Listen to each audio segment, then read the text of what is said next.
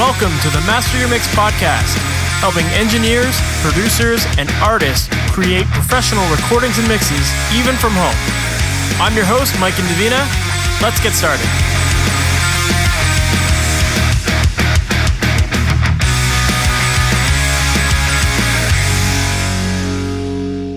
Hey, welcome to the Master Your Mix podcast. My name is Mike and Davina, and thanks for hanging out with me today.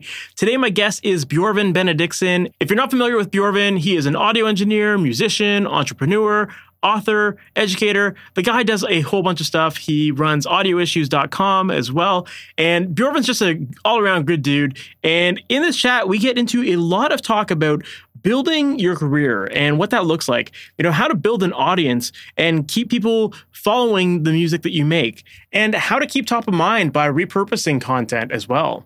We also get into some really good stuff about work-life balance and how to maintain that balance and what that looks like, how to create efficiencies in your schedule and in your process and a whole bunch of other stuff so that you can actually live a well-balanced life in this industry. Because let's face it, this industry can be tough at sometimes. It can be very demanding. But you need to set yourself up in a way that you're going to get the life that you ultimately want and not be feeling like the industry is like just wearing you down and just like, turning into something that you don't want to be a part of. There are definitely ways that you can have a successful career in this industry and live a well-balanced lifestyle. So in this interview, we get into a lot of different ways that Björgvin's done that for himself and different ways that you can do it for yourself as well. So with that said, let's just jump right into today's episode. Björgvin Benediktsson, thanks so much for being on the Master Mix podcast. What's going on, man? Hey, how are you doing? Thanks for having me. I'm happy to be here. Excited to chat. Yeah, man. Good to see you. Me too. For people who might not be familiar with you, can you give us your background on who you are, what you do, and all the awesome things you're up to? Yeah, how much time you have? I know, man. You're entrepreneur to the max, from what I know. Yeah, so my name is Björgvin Benediktsson. I'm originally from Iceland, but I have lived in the U.S. since 2009, 2010 or so. I've been an audio engineer since 2006 when I sort of got the bug. I got a workshop in live sound at a live venue, and they showed me the mixer and how it all plugged in. I was in a band at that time, so I actually, knew about audio equipment, but I had never actually used it myself because the keyboard player at the time was the audio person in the band, and I was just like the cool lead guitarist that had no interest in learning about any of that. But I did a workshop, and then I was thrown into the work, actually, and it seemed like the workshop was actually a ploy to see who was qualified or hungry enough to learn it so that the engineer giving the workshop could actually just go and not do that job anymore because he didn't want to. So I inherited his job, or I got a job at that venue, so which was a good nice little random happenstance for sure. And so I did a live sound, was in bands in my teens, and went to audio engineering school in Spain, in Madrid, where I was for a year or so, year and a half. And I met a girl there and moved to the U.S. to follow her, not in a creepy stalkery way. Mutually, yeah. It was all consensual. She wanted me around. She still wants me around, and we have a 2-year-old now. And we're married, and that's a whole other story. But I created Audio Issues as a school project in the SAE Institute in Madrid, Spain, as a sort of way. I started writing and blogging about audio, and I was a staff writer for Audio Tuts, which is an Envato. If you're familiar with the Envato marketplaces, where you can get all sorts of graphics, and Audio Jungle is a royalty-free audio marketplace, things like that. So I was a staff writer for their tutorial site for a while, and I was learning about audio and paying forward and writing about what I was learning on a blog back in the stone age of the internet in 2009, 2010, or 2009 actually. That's where it actually started. But and from there, I started Audio Issues as sort of a website. It was called audio-production-tips.com, which is super SEO optimized, but a terrible brand name. And So I basically like to say that I started writing about audio and what I was learning and what I thought was useful and what might be helpful to other people that were maybe not as far along as me. And I never stopped. That's amazing. The topics have changed mildly over the years. They're very much still music production, mixing, mastering, and sort of the audio engineering side of the equation, sort of like a lot of like EQ, compression, reverb, delay, saturation. Those are sort of like the main plugins that I talk about, the main processors that I talk about. But also because I've built this brand, this business, and I created all these products, launched books, written books, and, kind of accidentally became an authority in this industry in a very small niche. I do not portray myself to be the know-it-all in any way. I'm constantly learning at the same time. But because I've learned so much about the growing the brand, the business, and stuff like that, I started talking a little bit more about music marketing or marketing and online marketing and sort of writing and storytelling and advertising and sort of growing a fan base or growing an audience. I don't have the quote-unquote fan base that a traditional musician might have. I have an audience of, home studio musicians, bedroom producers, people like that. But there's very little difference in how you build an audience. You just build it. There's just different people and different sort of topics that you talk about. Absolutely. Like there's definitely a lot of crossover with that stuff. Yeah. And so the last thing I did sort of before or like during COVID and right at the same time that my daughter was born was I wrote a book about sort of music marketing, music business that I was always interested in and always thought they were very helpful, these sort of business parables, which are stories, sort of novelized fictional stories, but with a business purpose or they were designed to teach you something. Great examples are the Richest Man in Babylon, The Go-Getter, Built to Sell. These are all they're sort of books that I modeled my book after, so I wrote sort of a business and marketing parable for the music producer that I published in 2020, at the end of the world, during the end of the world, and that one's called "You Get What You Give: A Simple Story for Finding Success in the Music Business." And that's sort of, it's a little bit about me in, audio, in the audio industry in general. Basically just mostly a teacher these days. I've done, been a professional musician. I've toured a little bit. I've been in tons of bands, recorded, mixed, and mastered as a freelancer, things of that nature. So I've broadcast recording engineer, sort of like bands recording straight onto radio, which is a whole sort of controlled chaos situation, which is really fun. You have to be really, really confident in what you are doing because there is no undo button. So, I take all of those different learning experiences and I hopefully create some content that people are interested in consuming and knowing more, and hopefully learning something that can help them. I love it, man. There's a lot to unpack from that. One of the things I'm actually really curious about is that, like, you're a very prolific writer. Like, I find that you have like thousands of articles all over the internet, and I'm curious to know, like, were you always a writer, or like was that like before you got into music, or like where did that part of it come in for you? Yeah, I've written, like I said, I started writing and I never stopped. And the most annoying thing about writing so much is when I Google something that I want to know, I often find my own articles and it's very unhelpful. But I've actually, I guess maybe this is a made up memory because you can't ever be truly sure, but I think that I always wanted to be a writer in some way. And this was probably the way that it manifested itself. Like it's very easy to write how-to technical stuff because it's like, do this, do that. Here's how this works. Very matter of fact. And I'm also very creative and kind of an artist. I don't know if I really do classify as a true artist, but I got kind of bored with the technical how-to. So I started injecting more sort of memoiristic tendencies, telling stories from my life that have, maybe have some point to it that my audience can have a takeaway and learn something from. And then, you get what you give was sort of the culmination of that creativity. You're like, oh, can I write almost a novel in a way that is still valuable for a specific audience? Yeah. Isn't just entertainment.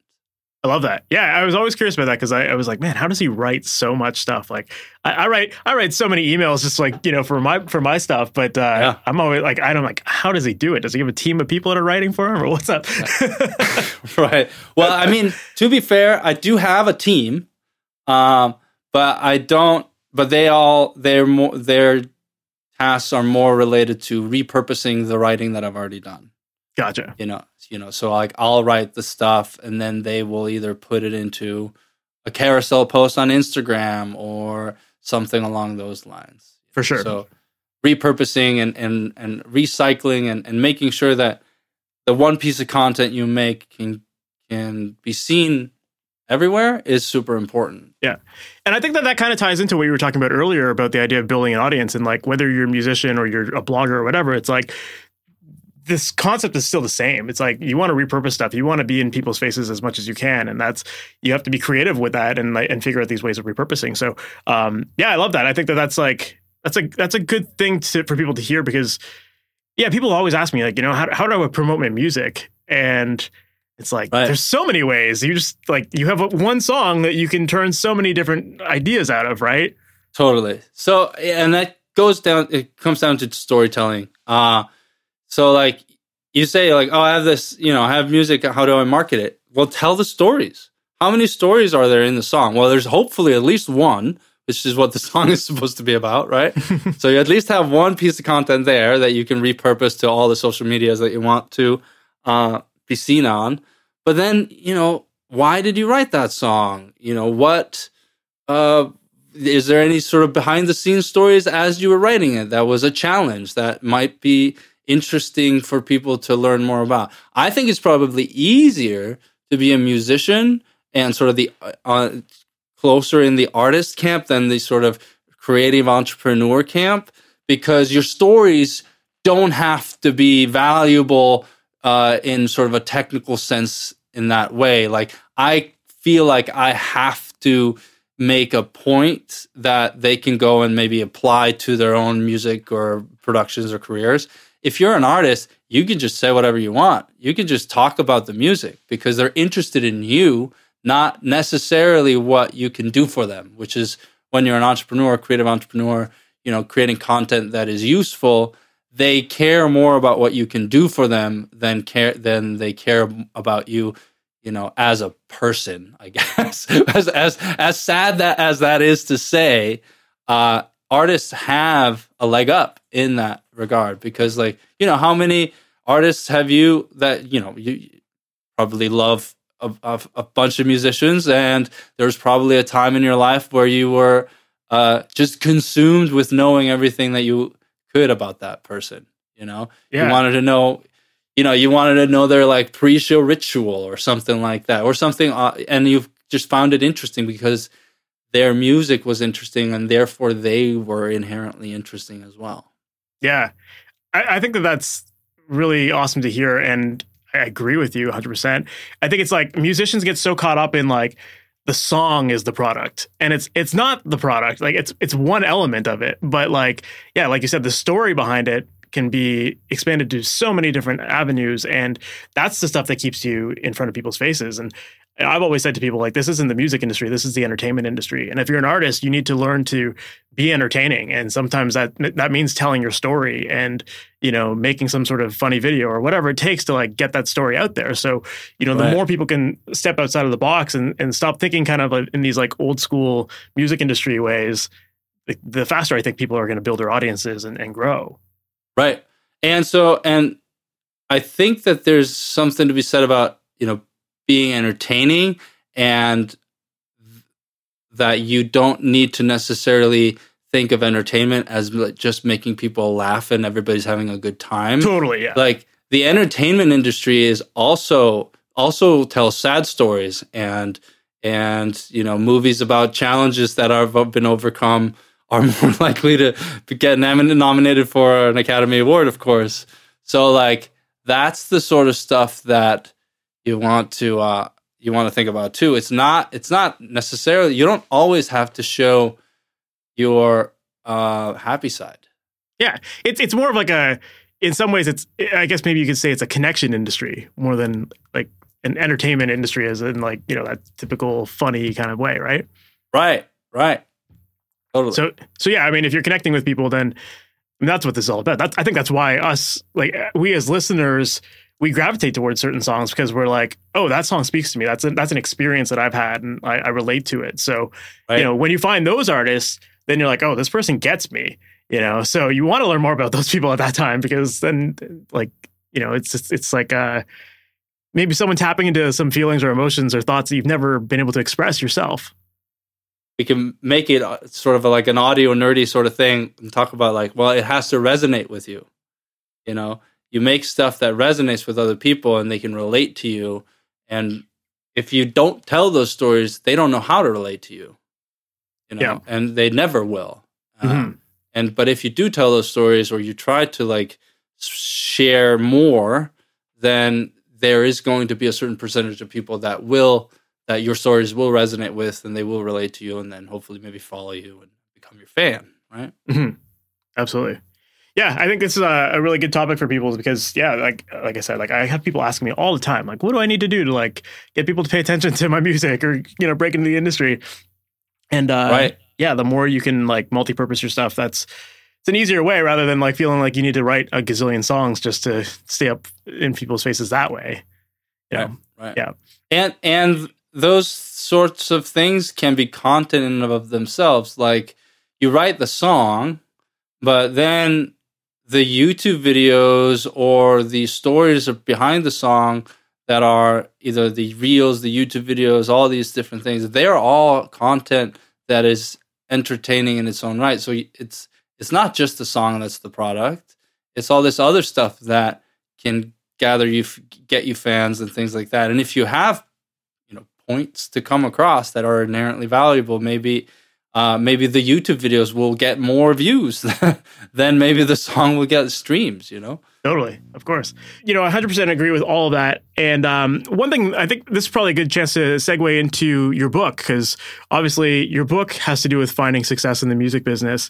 So before we get into kind of the premise of the book, I'd love to know, like, what does success look like to you then as an artist or as someone breaking into this industry?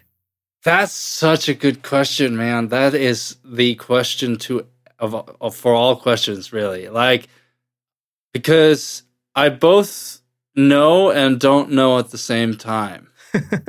Because it's like, well, I think inherently success means freedom and being able to do what you want and being happy with what you have, but still wanting to challenge yourself and like, grow. And it's funny, like one of the last things I talk about in the book is finding success and defining success for you and what that means to you, because it's going to be different for anybody or everybody, right?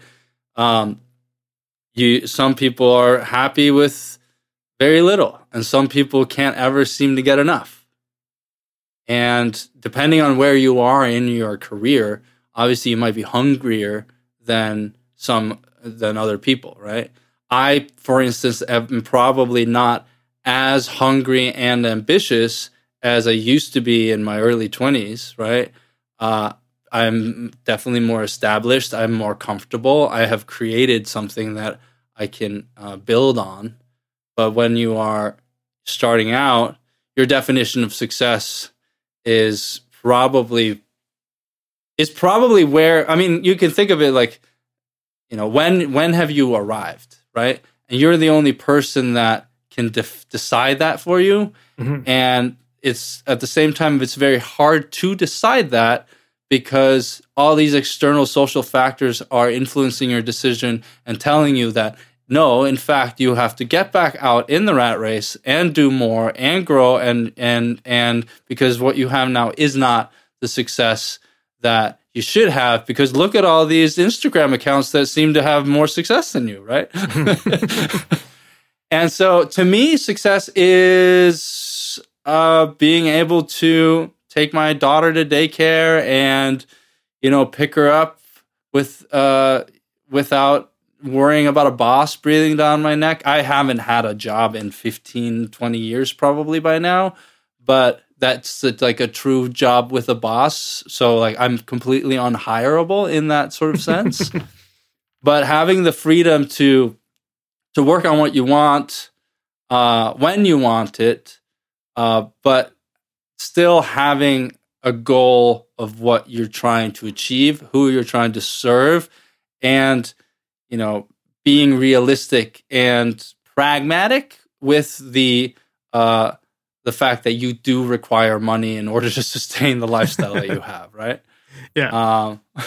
So like but that combination of factors is different for everybody, right? The single person that's an intern at a studio that can stay up until 2 a.m. recording indie bands is that person's definition of success is different because they're on a different path than I am. I would hate that life. I would not want that life. I did variations of that, getting up at 5 a.m. to like build giant rigs for big concerts and stuff like that. So I've certainly had my fair share of like the long hours and low pay. But those were stepping stones towards what I thought success was going to be, which also changes depending on, where you go, because, you think that this is going to be it. And then now you're going to make it, whatever that means. Yeah.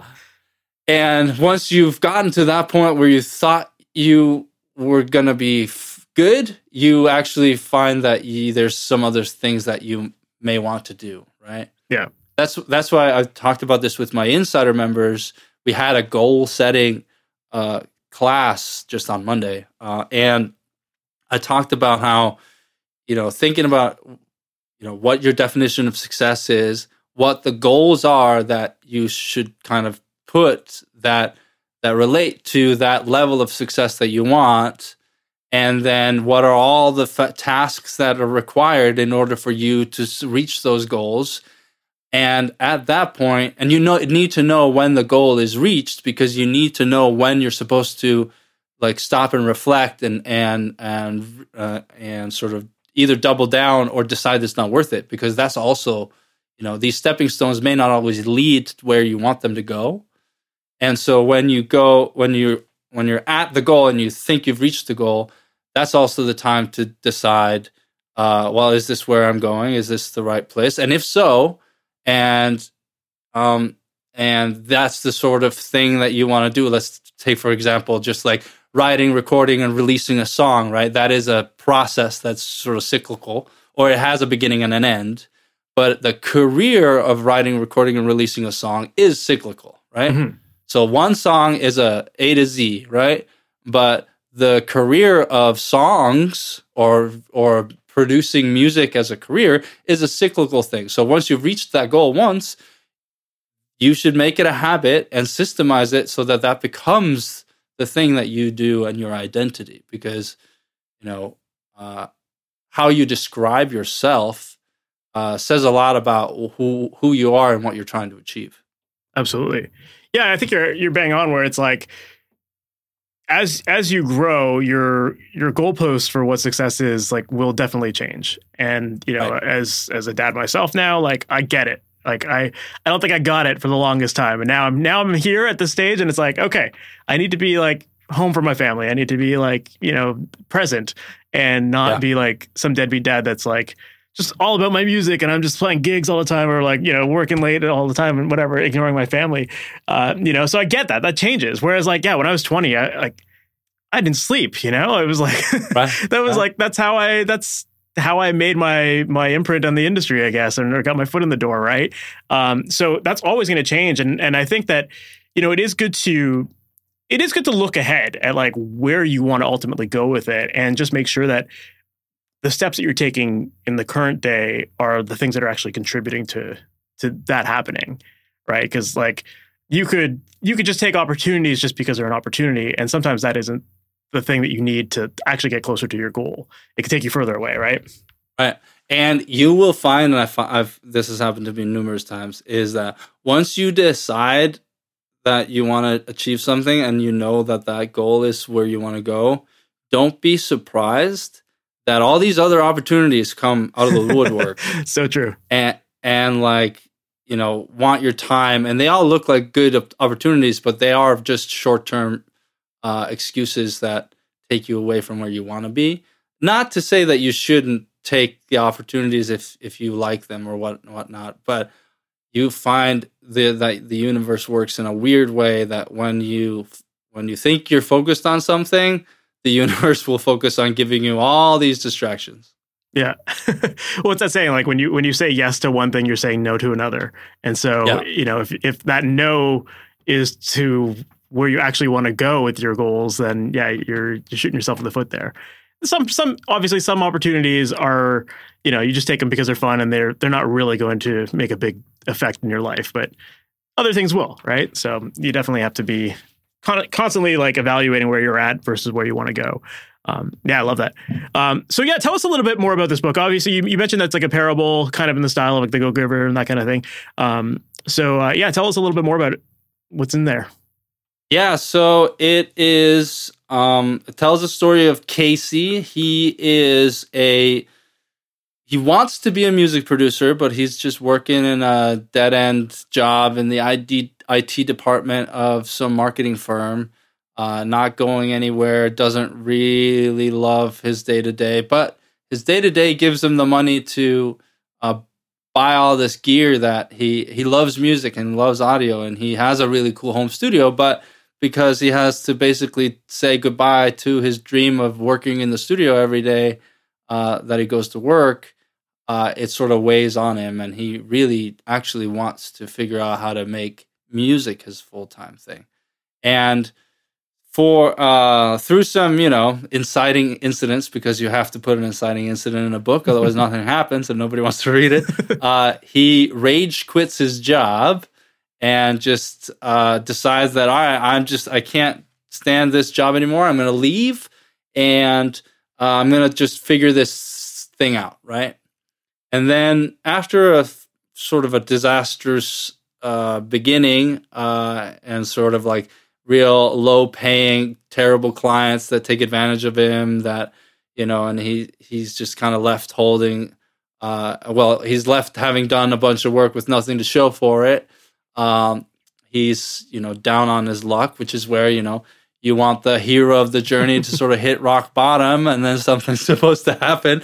So what happens there is that he meets a mentor. And so this is the Obi-Wan Kenobi of the story that comes in, and he is a music producer, or sort of a music producer coach, sort of mentor that has had some success in the industry and in business in general. And he takes him under his wing and teaches him the success skills that he needs to start and build and grow his studio business. So throughout, you know, I think it's the timeline of the book is a few weeks. They meet, you know, every week for lunch, because, you know, every good conversation happens over good food. And so they're hanging out, eating lunch every chapter of the book, talking about music and talking about, you know, the mindset you need to succeed, to find quality clients, the habits that you need to adopt in order to be, you know, be the successful person that you want to become, understanding your customer, understanding who your clients are, and figuring out the strategies behind sort of like diversified income streams, pricing structure, how to price yourself, and ultimately defining your own success and what that means for Casey in this regard. But, you know, obviously for the reader, hopefully that will give them some idea of what they want to do next, right? Are you sure you didn't write this book like 15 years ago and move to Canada and follow me? Because, like, I swear this is my story. Even down to the lunch. Right. Right. And so, I know that it's relatable because you're not the only one that has a similar story like that, and it has, and there are so many similarities between you and me, and my students and your students, and what they want to achieve. And so I thought it'd be fun to see if I could write something entertaining that people could be inspired and motivated by. I love it. Yeah, I do think that, it is obviously that hero's journey that you're talking about in the book, but like we all experience that to some degree in our own careers, and maybe it isn't like verbatim the way you described it, but like, we all go through a lot of those similar ups and downs and kind of starts and stops and stuff like that with our careers, especially when you're trying to make a go of it, being on your own and that kind of thing. There's a lot to learn, and you're going to make a lot of mistakes and all that. But I love that that's the concept of the book. I'd love to talk about like, what are some of the common mistakes that you typically see people making when they're trying to get into the industry? Like, what are some of those typical things that people kind of shoot themselves in the foot with that maybe are slowing them down? Yeah, I think maybe moving too fast, or like basically like, asking people to marry you too fast, basically like wanting to work together immediately instead of trying to like start a relationship or understanding each other or whatnot, or trying to sell too soon. Yep. What about like the rage quitting thing? Like, because obviously that's part of your story, right? And like, I've been there, man, and I failed horribly when I rage quit. So, I think to me that's part of it. But I'm sure lots of other people are making those things too. Yeah, I think that you should maybe be more pragmatic about it than just jumping into the deep end, because you don't really know if you can swim yet, and especially if you don't have a track record and just have a desire, you need to. I hate using the term "pay your dues" because who are you paying? Yeah, but you have to have something to show in order to be taken somewhat seriously in that regard. Like, so like you don't necessarily want to quit a job that you have, but maybe you can do something on the side. Maybe you can start something on the side, and then once you've built that side business, that side startup, side studio, if you will, you have the ability to say no to your job at that point, because you've created something that's financially feasible and on strong footing, instead of just the leap of faith. Because as much as we want to romanticize the leap of faith, it doesn't always work. Yeah, totally.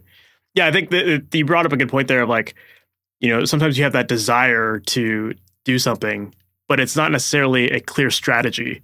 And right. And that's, I think, where a lot of people get caught up. It's like so many people have jobs where, they've got like they're bitter to like their boss or whatever. And they're like, oh, I can do a better job than that person. And it's like, yeah, I mean, maybe in some aspects you can, but there's a lot more than just like sometimes the one task that really well.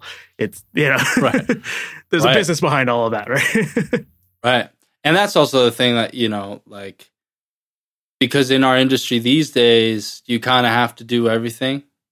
There are still big studios and you can get an internship and maybe become a staff engineer somewhere, but that's very restricted to certain metropolitan areas and certain geographic areas in that regard. So like, that's just not viable to somebody who's in, a less populated state or somewhere that it doesn't have a music hub.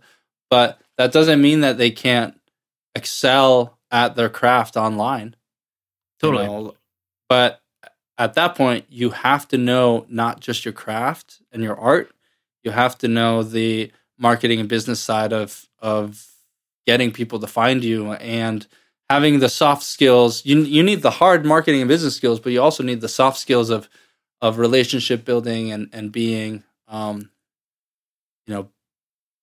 adding value, whatever that means, providing value to people in that regard. Whether that and that can mean working for free in order to start a portfolio, or that could be creating content that hopefully people see. That's what I did. I just, because I always wanted to be like the engineer, and I was a live sound engineer, and then I did a lot of like engineering in all different types of things, mostly sort of recording bands, not producing music in the studio in the modern way in that regard, but a lot of the sort of engineering side of things. And so like what I was doing was I was just creating this content as a way to teach. And then I just became the teacher as opposed to the person that people come to in order to get their songs mixed. Because like I usually turn people down when they ask if I can mix their song. I usually refer them to my students that I know want the gigs more than I do. Because I just have too many things on my plate because I'm too focused on on all of the other part. Daniel Grimmett, I don't know if you know him. He runs this business called Dark Label Music, and he's a music producer, business consultant in a way. We're friends, and he talks about this a lot in his YouTube videos, how like the diversified income streams and how you sort of build your career. You have to start with like the experience and then the relationships, and then you can sort of build the authority in that regard. I was lucky in that maybe I built the authority online because online was early. Back in those days, there was like only a handful of audio blogs, and now even the biggest Grammy Award-winning engineers have their own courses, right? So I think I can't remember where we were going with this, but I think that when you're starting out, like you have to have the skill that they want you to use if you want to do the job right. Yeah. Like I would never bid for a job to produce an EDM hit or whatever because I'm simply not qualified for that. Could I mix the song? Probably. But could I master the song? Definitely. Could I create a online presence and help them with all of their online marketing? Absolutely. Because like that's where my skill set is. And in this industry and in all industries, especially because there are so many things available online and out there, and everybody has their personal brand, and everybody is a life coach and offering these things, and that you have to be not necessarily super specialized, but have to be good at a few things that you can put together in order to be exceptionally unique at that thing. Right? It's a differentiating factor when you know those kind of things. Right. Like it's easier to be the only person than just being good, but good or great at something, but you're in a sea of a bunch of other people that do the same thing. Totally. Yeah. I mean, there's a million great audio engineers out there. Oh, and they're all better than me. But most of them don't know a thing about marketing or how to promote or whatever. So it's like the engineer who's maybe like pretty good and can get good results, but who knows how to like promote the stuff that their artists are working on and like actually help those people grow. Like those are the people that are going to have more success in it, I think. I think it's the reason why, a lot of people will like look at other artists that maybe they don't like their music. And, I'll give an example of like, people would say like, oh, Justin Bieber, he's crap or whatever. And it's like, whether you like his music or not, that kid knew how to work his ass off and market himself and hustle. So like, that's why he's successful. It's because he diversified his skills and like figured that out and like made it happen because of that. Right. Totally. So, yeah. It's the same thing. Like you just want to always have those extra skills to be able to push further or help the people that you work with push further as well. So yeah, really helps differentiate you for sure. Well, I know that like, some people are going to listen to this and think like, well, I don't really know. Maybe I don't have those skills. And I think that there's sometimes going to be that feeling of imposter syndrome where it's like, I'm not good enough at this. And so, or maybe that engineer who maybe does have those other skills, but it's like very self-conscious about their engineering side of things. Like, they're not going to push themselves as an engineer. Like there's lots of different things, different ways that imposter syndrome can come in. So what are some of your tips for overcoming that? Because I know that's something you do talk about in your book a little bit. Yeah, it's funny. There's a chapter in the book where it's basically all about imposter syndrome. and I sort of personify imposter syndrome as just like the person that's trying to get you to not do the things that you know you should do. And when you start doing the things and you start making progress on the things that you want to do, they will find you new shiny objects that you should focus on now, and therefore you end up never finishing anything, right? Imposter syndrome is a tricky subject because I think most people have it, except the sociopaths. And it is both helpful and very destructive because you kind of can listen to basically do everything that the imposter syndrome tells you not to do.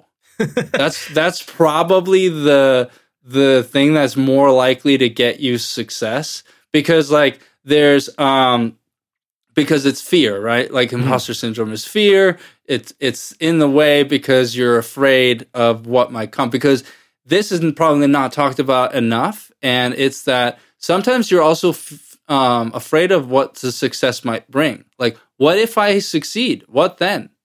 What do I have to do then? I don't know if I'm ready for that.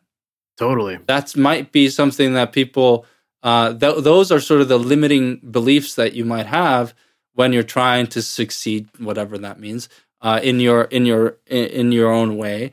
And imposter syndrome is trying to keep you from that, but they are also trying to show you that, well, it's super cozy right here. Why should we leave? Like, well, just chill, man. Like, aren't you happy with this? Right?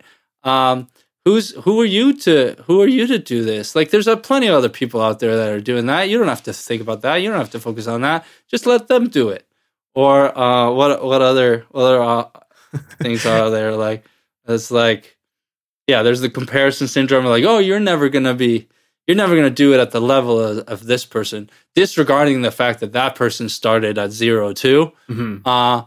And then there's also the like, who are you to do this? And it's like, well, why not me? Why not you? Like, whose permission are you waiting for here? Like, nobody's telling you you shouldn't be doing this. And also, nobody has the right to tell you that you shouldn't do this, assuming, of course, that what you are doing is legal, ethical, and moral in every way. And because, like, if it's creativity and art and you believe in it, why not do it? Like, you're only hurting yourself by limiting yourself in that way. Absolutely. Think.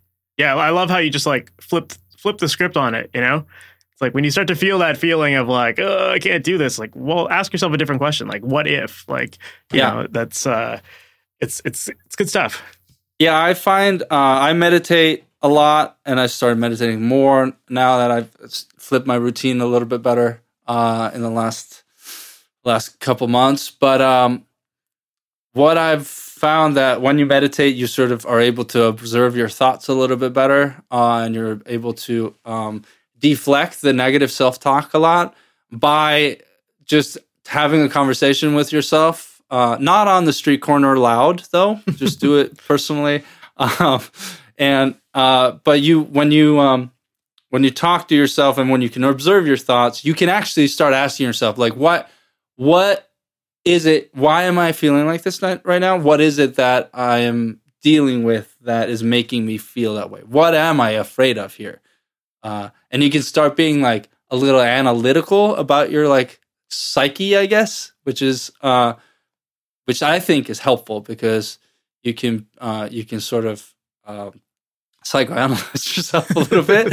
Could be dangerous, but yeah, even though you're probably not qualified to do so. But you being able to have a conversation with yourself where you know that you can be your own worst enemy is helpful because you need, like, once you're aware that the person that's holding you back the most is yourself, you are able to play chess with your inner shadow or whatever imposter syndrome, Janus, whatever we want to call him.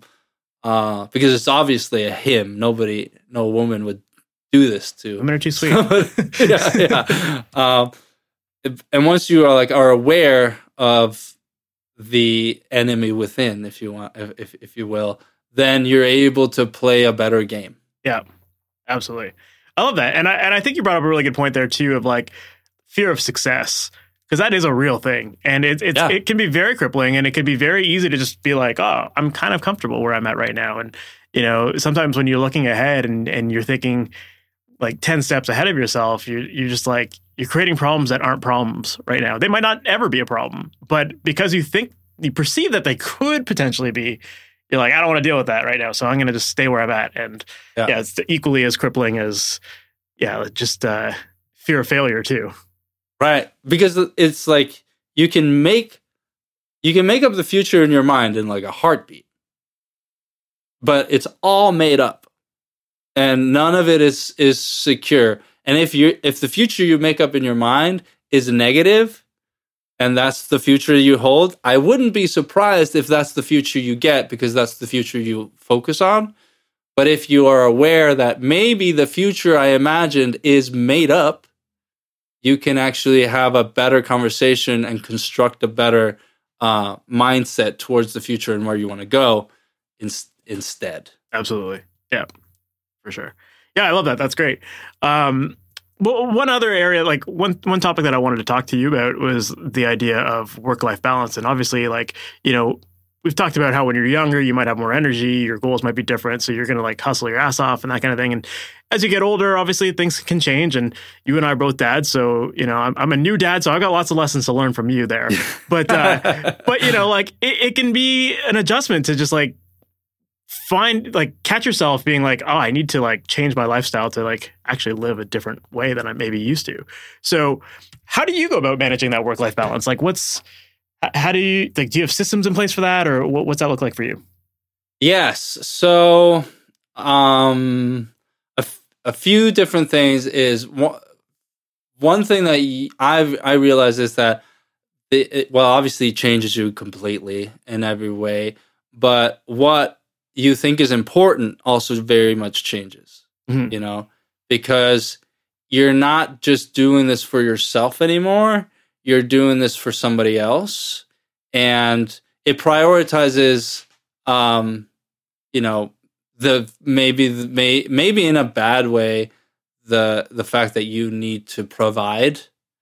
So you want to be thinking of that. So like, even though an opportunity is good, if it is just like a free fun thing, but it just doesn't fit, that's not something that I would take on anymore.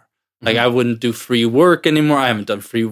Well, I do free work every once in a while, but like, I pick my projects and I pick my offers, and I just prioritize people that are serious, and really try to focus on what is actually going to move the needle for my family, more so than just like, oh, this could be fun, because like, if I'm spending time on this, I might not be able to be there for Lilia when she, whatever, right? So that's one thing, is like, I reprioritize the importance of things and who and what tasks are important, right? And you become actually kind of maybe a better business person and an entrepreneur in that regard, because you stop dealing with people's bullshit. And you just start ignoring people that aren't serious, and you start understanding that like, oh, these people will never become clients or customers, so they don't actually matter as much as I thought they might, right? Because like, I have to take care of myself and my family first. I can't be doing free stuff, free content, free this, that, and the other thing, just because they expect it, because they are not that important to me anymore. Yeah. Another thing is just, having a structure for your partner, and making sure that like you delegate the tasks well enough. Like my role is pretty defined, And like there are certain things that I always do. Like I always pick her up. I always drop her off unless I'm not available, which is not very often, right? Yeah. So those are the jobs. And so like I always do the lunch, and I make the food, and I make sure that, she's picked up, and all these sorts of things. So, and that actually helps build a routine, because like she has to go to daycare and she has to be picked up from daycare. So that sort of structures your day, or that caps your day in a certain way. Like you can't just like forget yourself in the studio because it's like, oh, it's 5. She expects me to come pick her up, and I'm going to, obviously. So that sort of like creates these limitations that you have to work within, which is sort of a good thing, because it means that, all right, in this span of time, I want to achieve these things. Which things are actually important? Going back to like, well, what are the actual important things that move the needle for the business and our, my professional life and our like future in a way. And you pick those things. So that's definitely, having I wouldn't necessarily call them systems as much as it is just awareness. Yeah, it's almost like just like scheduling your life a little bit more, having that kind of routine helps you just keep a little bit more clear-headed about it. Yeah. And because we both work, me and my wife, we have her in daycare like full time every day or every weekday. And she, she learns more in daycare than we could ever teach her. So that's good. And so we just have those, we still have a full work day to do stuff. And so we just become more productive due to forced productivity in a way. Yeah. Love that. Yeah. And I think like people listening to this who don't have kids, it's like, this still applies. It's like, if you schedule your life and you like prioritize things, like it's still the same. It's just like, when you have kids, you have no choice but to be a little more on top of that, I guess. It like forces you into it, right? Yeah, definitely. Yeah. Well, like one thing that I definitely know a lot of people feel about this industry is that it's kind of notorious for having like long days and working late nights and all that kind of stuff. And I think that there are a lot of people who get into it young. And so it's like, when you have the time, you can obviously do it. But there becomes that point where you're like, can I maintain this? And I think that's like, there's like a tipping point in the industry where like people either choose to stay with it or they're out because like the industry just like outgrows them or something like that, or the other way around. So like, what's your advice for people who are looking to get into the industry but still have a balanced lifestyle? Because sometimes it does require you to have that kind of chaotic late night, hard, hustle mentality early on. Yeah, I think this industry in particular requires it to a certain extent. Obviously, I think a lot of it comes down to just you deciding what the life you want to design is. Totally. But if you want to be recognized and get a big production gigs or a cool job at a big studio in Nashville or something like that, there is a certain ringer you probably have to go through. I don't necessarily have much experience in that world, but if I wanted to be the person they call back home when I was starting out, if I wanted to get the live gigs and get called to, be the monitor mixer or the front of house engineer or the whatever at the shows, I had to be taking those jobs. I had to be saying yes, and I had to be willing to do the work, right? And so I think you don't have to, the balance doesn't have to be like day to day. It's like, oh, I only work 8 to 5 or 9 to 5 or whatever. You can do like, I work like a fucking maniac for 2 weeks, but I need like 5 days off. Or whatever. Like, I think there's always this, and I think that this is true in almost everything, is that like after a period of intensity, you need rest to recover. whether you are lifting weights at the gym, training for a marathon, or just like writing your dissertation or working insane hours in the studio, you cannot sustain that forever. And so you need to understand where your particular battery, how your particular battery works, right? Mm-hmm. So when you're running on empty, figure out how to fill it up, right? How to recharge it. I do a lot of different things. I have other businesses. I mentor for a lot of other businesses and do coaching, group coaching a lot with my wife's organization, which helps entrepreneurs in early stage businesses. I'm a venture advisor at the university's entrepreneurship program here in town. So I'm technically a faculty or a teacher. I'm not actually like on payroll, but I am a member of the mentor team for the entrepreneurship program. So like I have a lot of moving plates, right? And so I know that, and I also know that I get bored if I didn't have those plates all the time. But when I need a break, I take a break. And because I have the business and I've designed the lifestyle of sort of freedom, I know that if I need a break, even if it's an afternoon on a Tuesday, I can take that. Totally. Except class is actually on afternoons Tuesday, so I couldn't do that. But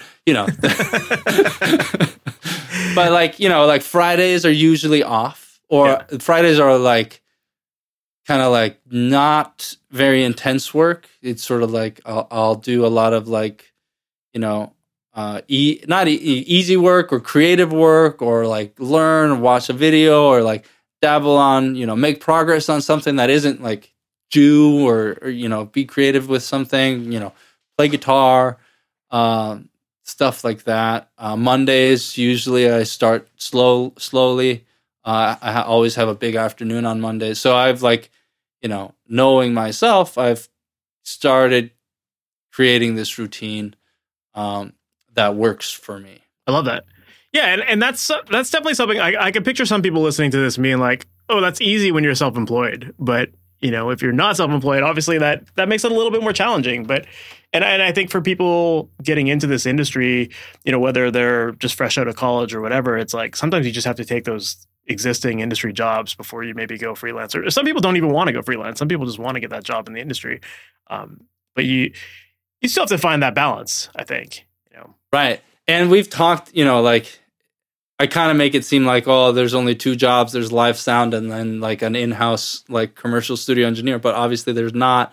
There's so many different audio jobs available. Mm-hmm. And that's not even scratching the surface of the other music industry jobs that are available that aren't necessarily the technical jobs. They can be in, there's marketing agencies that only do music stuff. There's there are still labels out there. There are publishing companies. There are music tech companies.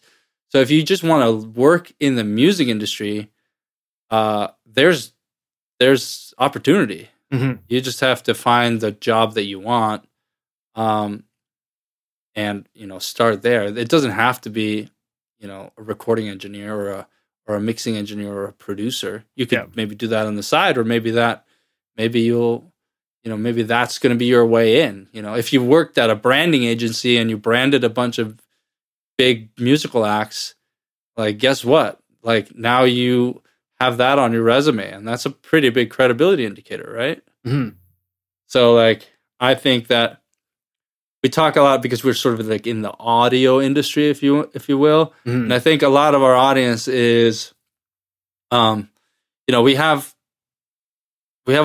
think we probably overlap the audience. We have a lot of people that just have their home studios and then like to like dabble and make music and just kind of have fun with it. They may not actually have any interest in a career, right? They just want to be good at the technical stuff, which is great. Yep. But the people that are really want to work in the industry and are still young and want to, have a career, want to be able to look back at 20 years into the future and be like, I really did something cool. It doesn't have to be a recording engineer or producer. It can be, there's so many other jobs. Yeah, of course. Yeah, there's a lot of different areas of this industry you can dabble your feet in, and I agree. Some people listening to this aren't going to want to like have a career in the industry. That's totally cool. And then other people do, and then there's the people who want to be the artists and promote themselves as artists, and then there's the engineers who want to be professional engineers. So it's all over the place. But I think all of this stuff is still relevant no matter what career you're in or what area of the business you're in. It's like you do still need to check with yourself, find your goals, find that work-life balance as best as you can, make sure that you're following the right path and, not falling into some traps that could ruin your life or like create a lifestyle you don't want, right? I say ruin your life, it's like it's a disastrous thing, but sometimes it's not, sometimes it's just like, you just don't want to do something that you don't want to do. Yep. Yeah. Yeah. Obviously another way that like, I think work-life balance can get thrown off sometimes is setting expectations with clients as well, because sometimes like, your clients don't know the work that or the work-life balance that you're trying to create for yourself. So it's easy for them to like just assume you're on call and all that kind of stuff. So what are some ways that you manage your client expectations so that they don't think you're on call and they know when to reach out to you, all that kind of stuff? Yeah. So because my main clients are basically students is not necessarily the right word, but I'm their mentor or their coach. So like whether we are working on whether I'm helping them with their online presence or I'm mixing a song with them in front of them and I'm teaching them how to do it. That's, a lot of mix coaching, how that works. Mm-hmm. And so I just have specific times on my calendar. I'm available for those things. And if they have questions, I tend to answer them over email within like 24, 48 hours. I don't answer things over the weekend. I don't think I've ever had a real big problem of people wanting to requiring, because we're not in like a high stakes, like I don't have a high stakes client where like things are, life or death if things don't go the right way. And it's true. I think people think that it's a high stakes thing for themselves more than their clients actually do. Yeah. And so I've never had a problem with like people being annoyed that I don't get back to them on the weekend, because I just don't. And they're fine with that. I do have, but then also like if people have questions, I have so much material. So like when you become like a coaching student or a client, when that has access to me, I have all these, video materials and programs that are supplemental. So even if they can't get me right then and there on the phone, they can get access to the thing that they wanted to learn from me without me being present, because that's just the nature of the online course program world, where you have coaching materials and coaching calls, right? Yeah. And so I just, I make myself available an X amount of hours, not every day actually, but a few days a week. And those are just the calls that they book, and that's what they book. Yeah, that makes sense. Yeah, I think, whether you're recording bands or whatever, like just at least having those open lines of communication with your clients is always really important, so they know, what the timelines look like and when you're free, and just set those expectations early on, and it won't take over your life because of it. I think it's important to ask questions because you want to be cognizant of their goals and what they're trying to achieve too. Because inherently, if they're hiring you, you should be looking at yourself as a member of their team, and your job is to help them achieve whatever it is that they want to achieve. That relates to you, obviously. And so you also want to make sure that you know exactly what that is and how that looks like and how that fits in what your offer is. So, and be very clear and upfront about what your offer includes and does not include, right? Mm-hmm. So like if you were to mix and master a song, like how many revisions, be upfront about that. If you do unlimited revisions, be clear about, how realistic unlimited revisions are, right? And be clear, and also I think be aware of red flags, because like if you see a red flag in the relationship building process and you think that this might be, you might want to work on the music, but the person whose music you're working on seems to be not the best client, you should probably address that head on, as uncomfortable as that might be, or just not take the project and just move on. Sometimes you have to cut your losses too in the middle of a project. There's, I don't know if there's so many groups, and you're probably a part of a lot of Facebook groups, same ones I am, but there's some real interesting like client relationship stories that pop up on, the 6-figure home studio podcast group and all these, and it's always very interesting to see people chime in with their advice. Yeah, totally. Yeah. I mean, it's definitely, that setting that expectation, having those conversations early on really can set the path for the rest of the project, and maybe save yourself some work if you find those red flags early on. And it's worth shooting down a project if it's going to make your life a living hell. Right, because you said it earlier, like if you say yes to this, you're saying no to something else. And do you want to be working on a shitty project when the perfect project comes in and you have to say no? I mean, that's a romanticized example, but you could also look at it as like there's a bit of a snowball effect to that too. So like, let's say you want to be like a rock engineer, and then a whole bunch of hip hop clients come your way, and you're like, okay, I'll take these on because it's like easy money or whatever.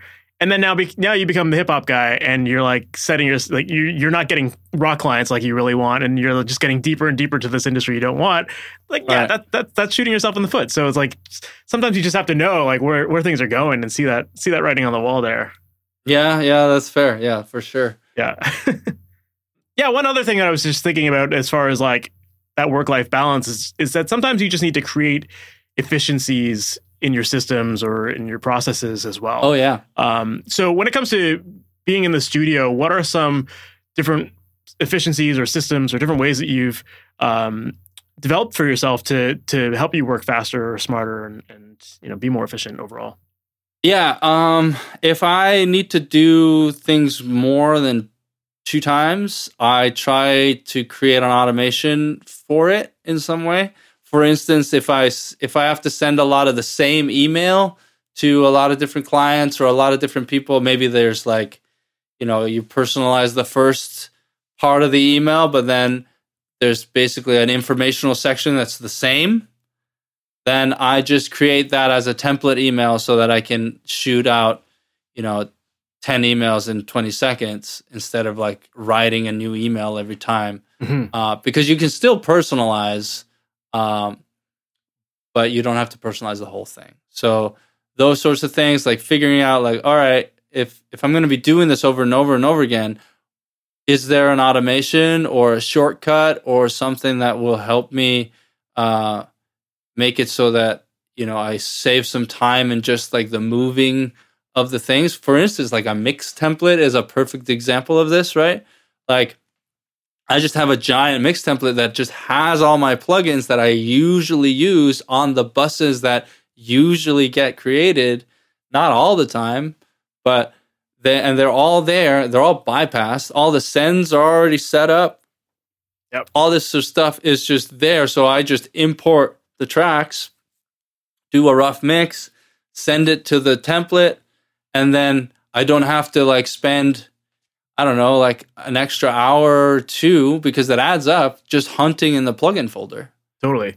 Yeah. And those are all little things that like, you don't realize when you're in the moment, you don't realize how much time it's actually taking until like, you set aside some time to build that automation.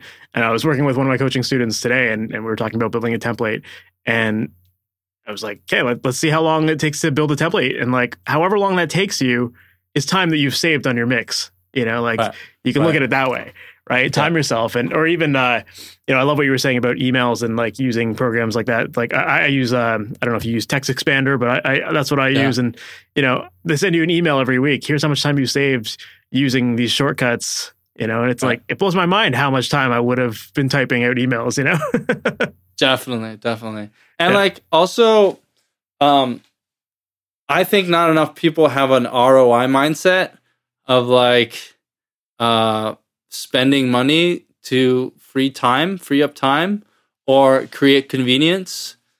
Obviously, you have to have money in order to spend it. So, like, I don't want to be all privileged about it, but there is something to be said about spending 3 hours doing something poorly instead of just paying $30 for somebody else to do it for you, or to buy a service that does it in 30 minutes or something like that. Totally.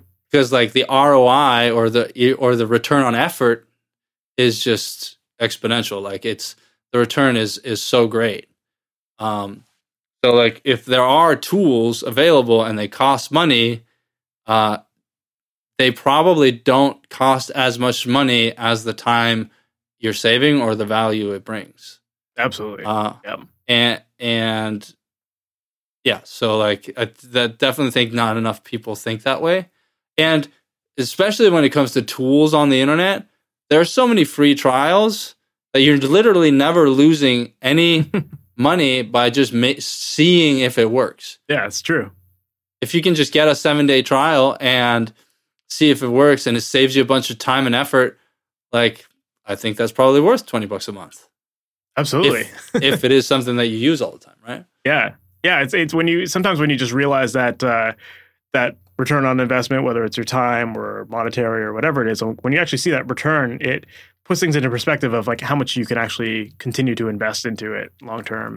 And I 100% agree with you. I think I try not to push a lot of plugins with my clients, because like I think we all have enough EQs and compressors and all that kind of stuff. But there are a handful of plugins that I will say, like, having a tool like Vocaline or whatever, that's going to save you hours of time if you're editing vocals a lot. Or, Sure. There's a whole bunch of tools like that I think those ones are worth investing into, because you're getting your time back with it, Yeah. Yeah, absolutely. Yeah, awesome. Well, Björgvin, I don't want to take up too much more of your time, but I think we covered a lot of great ground here as far as people trying to get into this industry, establish their careers and building their audiences and all that kind of stuff. So I love everything we covered in here, and I'm sure there's plenty more that we can get into. But we'll have to have you back again. If people want to learn more about you or follow you online, what's the best way for them to do that? Just audioissues.com is a good place to start. Audio-issues.com is also available as a domain. I think they all redirect there. I'm on Facebook Audio Issues, Instagram Audio Issues, and I also have a YouTube channel that is actually my goal for this year is to become a better video storyteller and make more videos and better videos that aren't just like, here's another mix tip, but something that's a little more substantial. So you can also check out the YouTube channel there. But the best way to learn the most from me is to sign up to my email list on Audio Issues, and because you'll get a lot of free content and tips and tricks and sort of all the best stuff that I've done throughout the years. So that's probably where they should go. And then obviously the books are available on Amazon. So and actually probably anywhere you get your books, they should be available in like Barnes and Noble and places like that as well. But I usually just refer people to Amazon. So it's Step-by-Step Mixing, or You Get What You Give on Amazon, or stepbystepmixing.com, or You Get What You Give book.com too. Awesome. Well, I'll definitely include those in the show notes so people have them. Thank you. Awesome, man. Well, it's been great having you. Yeah, thanks so much for having me. I hope people enjoyed it. I hope they had some takeaways and can take some action to improve their music career, whatever that means to them. I'm sure they will. Right on, man. So that was my interview with Björgvin Benediktsson, and I thought he shared a ton of great advice about how to get into the industry and how to create a well-balanced lifestyle for yourself. And, live a life where your priorities are maintained, whether that priority is family or your own mental health or any of that kind of stuff. You definitely want to live a life where it's fulfilling, and you sometimes have to set some boundaries on things just to make sure that you maintain that lifestyle. But when you do it, you're going to be a lot more grateful for it. And the people in your life will be grateful for it as well. And with me definitely being a new dad, I'm definitely feeling that pull for sure, where, I need to change around my life a little bit more to have a little bit more of a schedule and, to have a little bit more routine like Björgvin was talking about in this episode. Because I know that once I do that, I'm for sure going to be more efficient with my time. When you only have limited time, you work harder to get things done on time and you find efficiencies in your system. So yeah, I'm definitely excited to implement a lot of the stuff that Björgvin was talking about here. And I definitely think that if you're someone who's feeling like you don't have that work-life balance, if you feel like you're just constantly grinding and not really feeling fulfilled, look inward, and follow some of this advice that Björgvin's talking about here and start to set those boundaries for yourself so that you have that much better balanced lifestyle. So yeah, I'm really excited that we had Björgvin on here. He's such an awesome guy, and he shared a ton of great stuff. So I hope that you found that helpful. If you did, make sure to subscribe to the podcast. That way you're notified about all new episodes as they go live each and every Wednesday morning. And also, make sure to visit masteryourmix.com. That is a website where I help out musicians with creating pro-sounding recordings from their home studios. If you're looking for someone that can help provide you with a step-by-step process for recording, editing, and mixing your music so that you know exactly what to do, what to listen for, how to dial in settings, where to position your microphones, all that kind of stuff, so that you're making your music sound exactly the way you've always wanted to hear it, that is what I can help you with. Make sure to visit masteryourmix.com because that is where I have a ton of great resources designed to help you throughout that process. Whether you're looking for coaching or courses, or check out my book. It's called The Mixing Mindset. And in that book, I break down the process of mixing step by step. So definitely make sure to check that out. It's all available at masteryourmix.com. And I would love to help you with getting your music out there and making it sound super exciting and making you feel proud of the music that you're working on. Once again, check that out, masteryourmix.com. And that is it for this episode of the podcast. Thank you so much for sticking around to the very end, and I can't wait to chat with you in the next one. We'll talk soon.